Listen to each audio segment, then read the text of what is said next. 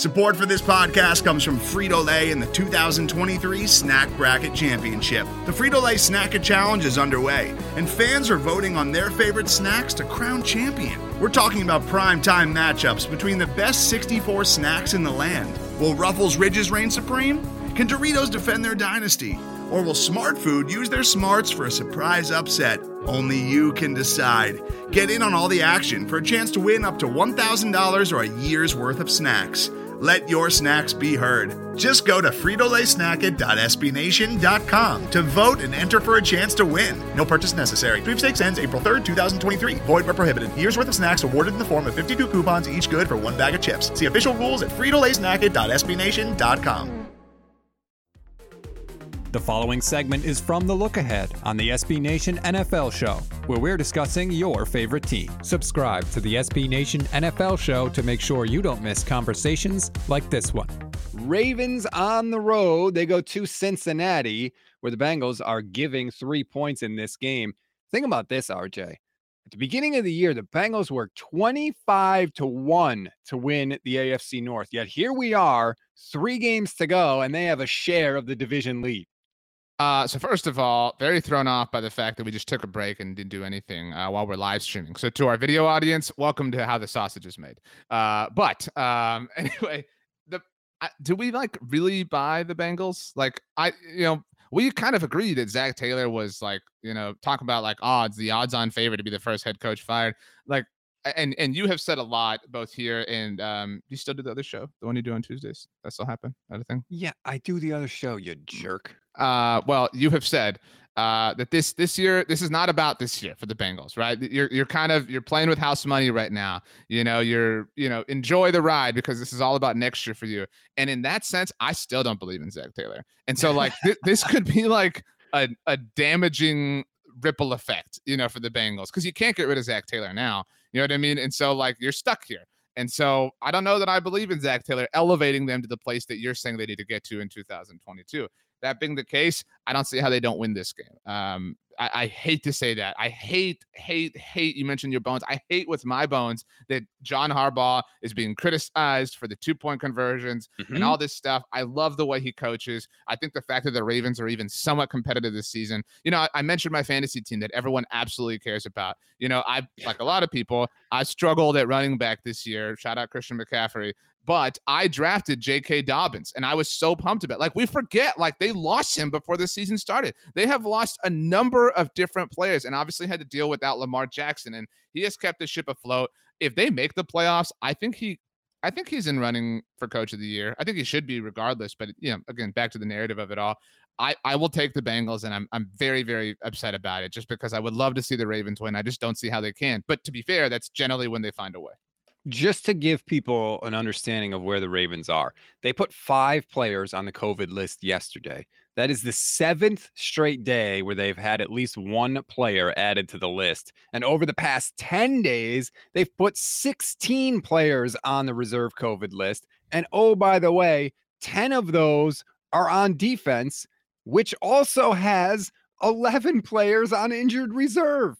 That is insane. You only start 11 players on defense, and between the COVID list and injured reserve, the Ravens are without 21 defensive players. And yet here they are, still in the running for a playoff spot. And then people wonder why John Harbaugh is going for 2 in regulation so the game doesn't go into overtime. Are you out of your mind? He's got nobody out there. It's insanity. Give the Ravens so much credit. I agree with you. I love the way John Harbaugh coaches. I don't know if you saw the mic'd up thing that was floating around Twitter. He's asking everybody, do you want to go for it on 4th down? He's asking coaches. He's asking players. He's getting input he's doing what all these people that claim to hate analytics want coaches to do. He's factoring in the data. He's also asking the team around him. He's obviously questioning himself what he wants to do. He's trying to mix all the factors to make a decision. Isn't that what people want coaches to do instead of blindly following the spreadsheet, as they like to say? Everybody wants it if the results are what they like. You know what I'm saying? And then when they're not, they're like, this is stupid. Why didn't you do it? Again, like Brandon Staley last week. It's dumb. People are too results oriented. BLG did say this on your fantastic other show, that's kind of the way people are in life, and like that sucks. But I mean, you know, and you can't convince people that feel that way. It's kind of the nature of the beast. I feel for the Ravens. I would love to be wrong. I don't see it, man. I mean, they don't have enough. They're running on fumes, and it's been impressive.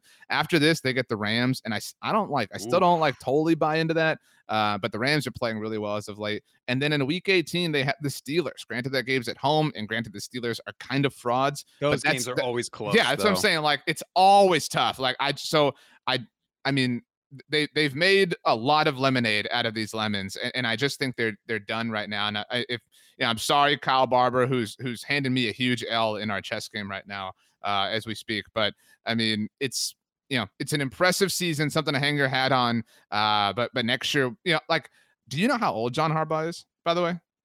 Oh, he's got to be what, early mid 40s? That really your guess? Yeah, 45. Okay, that's really off. But I thought you were gonna guess a lot older. He's 59. He's 59. Yeah, he looks great. And so Kyle Shanahan looks like he's 79. I agree. Like John, my point is, like, even though he's much older than you thought, is John Harbaugh still going to be around for a long, long time, coaching in the NFL. I mean, like, he will win another Super Bowl. I'm very confident of that. I don't think it happens this year. But the Ravens will be back. 2022 might be their year. Can I just throw this out there, because Lamar Jackson missed practice on Wednesday. Tyler Huntley's going to start again. I'm not saying there's a quarterback controversy. I'm saying this year, don't do it. Is there that big of a drop off between Lamar Jackson and Tyler Huntley? Like, are the Ravens at that much more of a disadvantage? I don't know. I mean, Huntley's been pretty damn good. Lamar Jackson is Lamar Jackson. Like, you know, so yes, they're at a disadvantage. I mean, yes, the answer is yes, they're at a disadvantage. But like, not that much. That's the crazy thing. And kudos to them, man. You found Tyler Huntley, so good for you. I'm just pointing out that Huntley's been very, very good. So you're taking the Bengals in this one, right? I will take the Bengals, and I just want to, again, reiterate as I pull this up here. Do you know where the Ravens stand in the playoff picture? Because the Bengals are obviously leading the AFC North at the moment.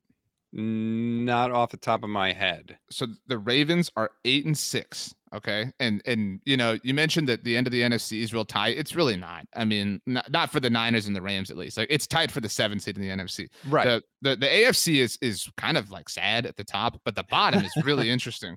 The Baltimore Ravens at 8-6 are the 8th seed. They are the first team out right now.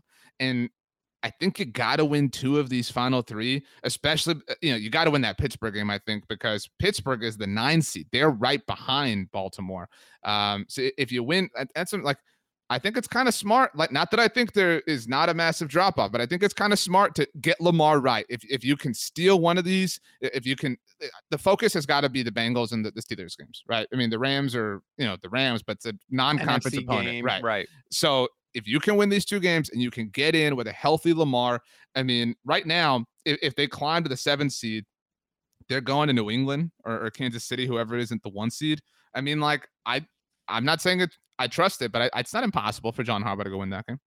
It's going to be so much fun these last 3 weeks. It's going to be insane.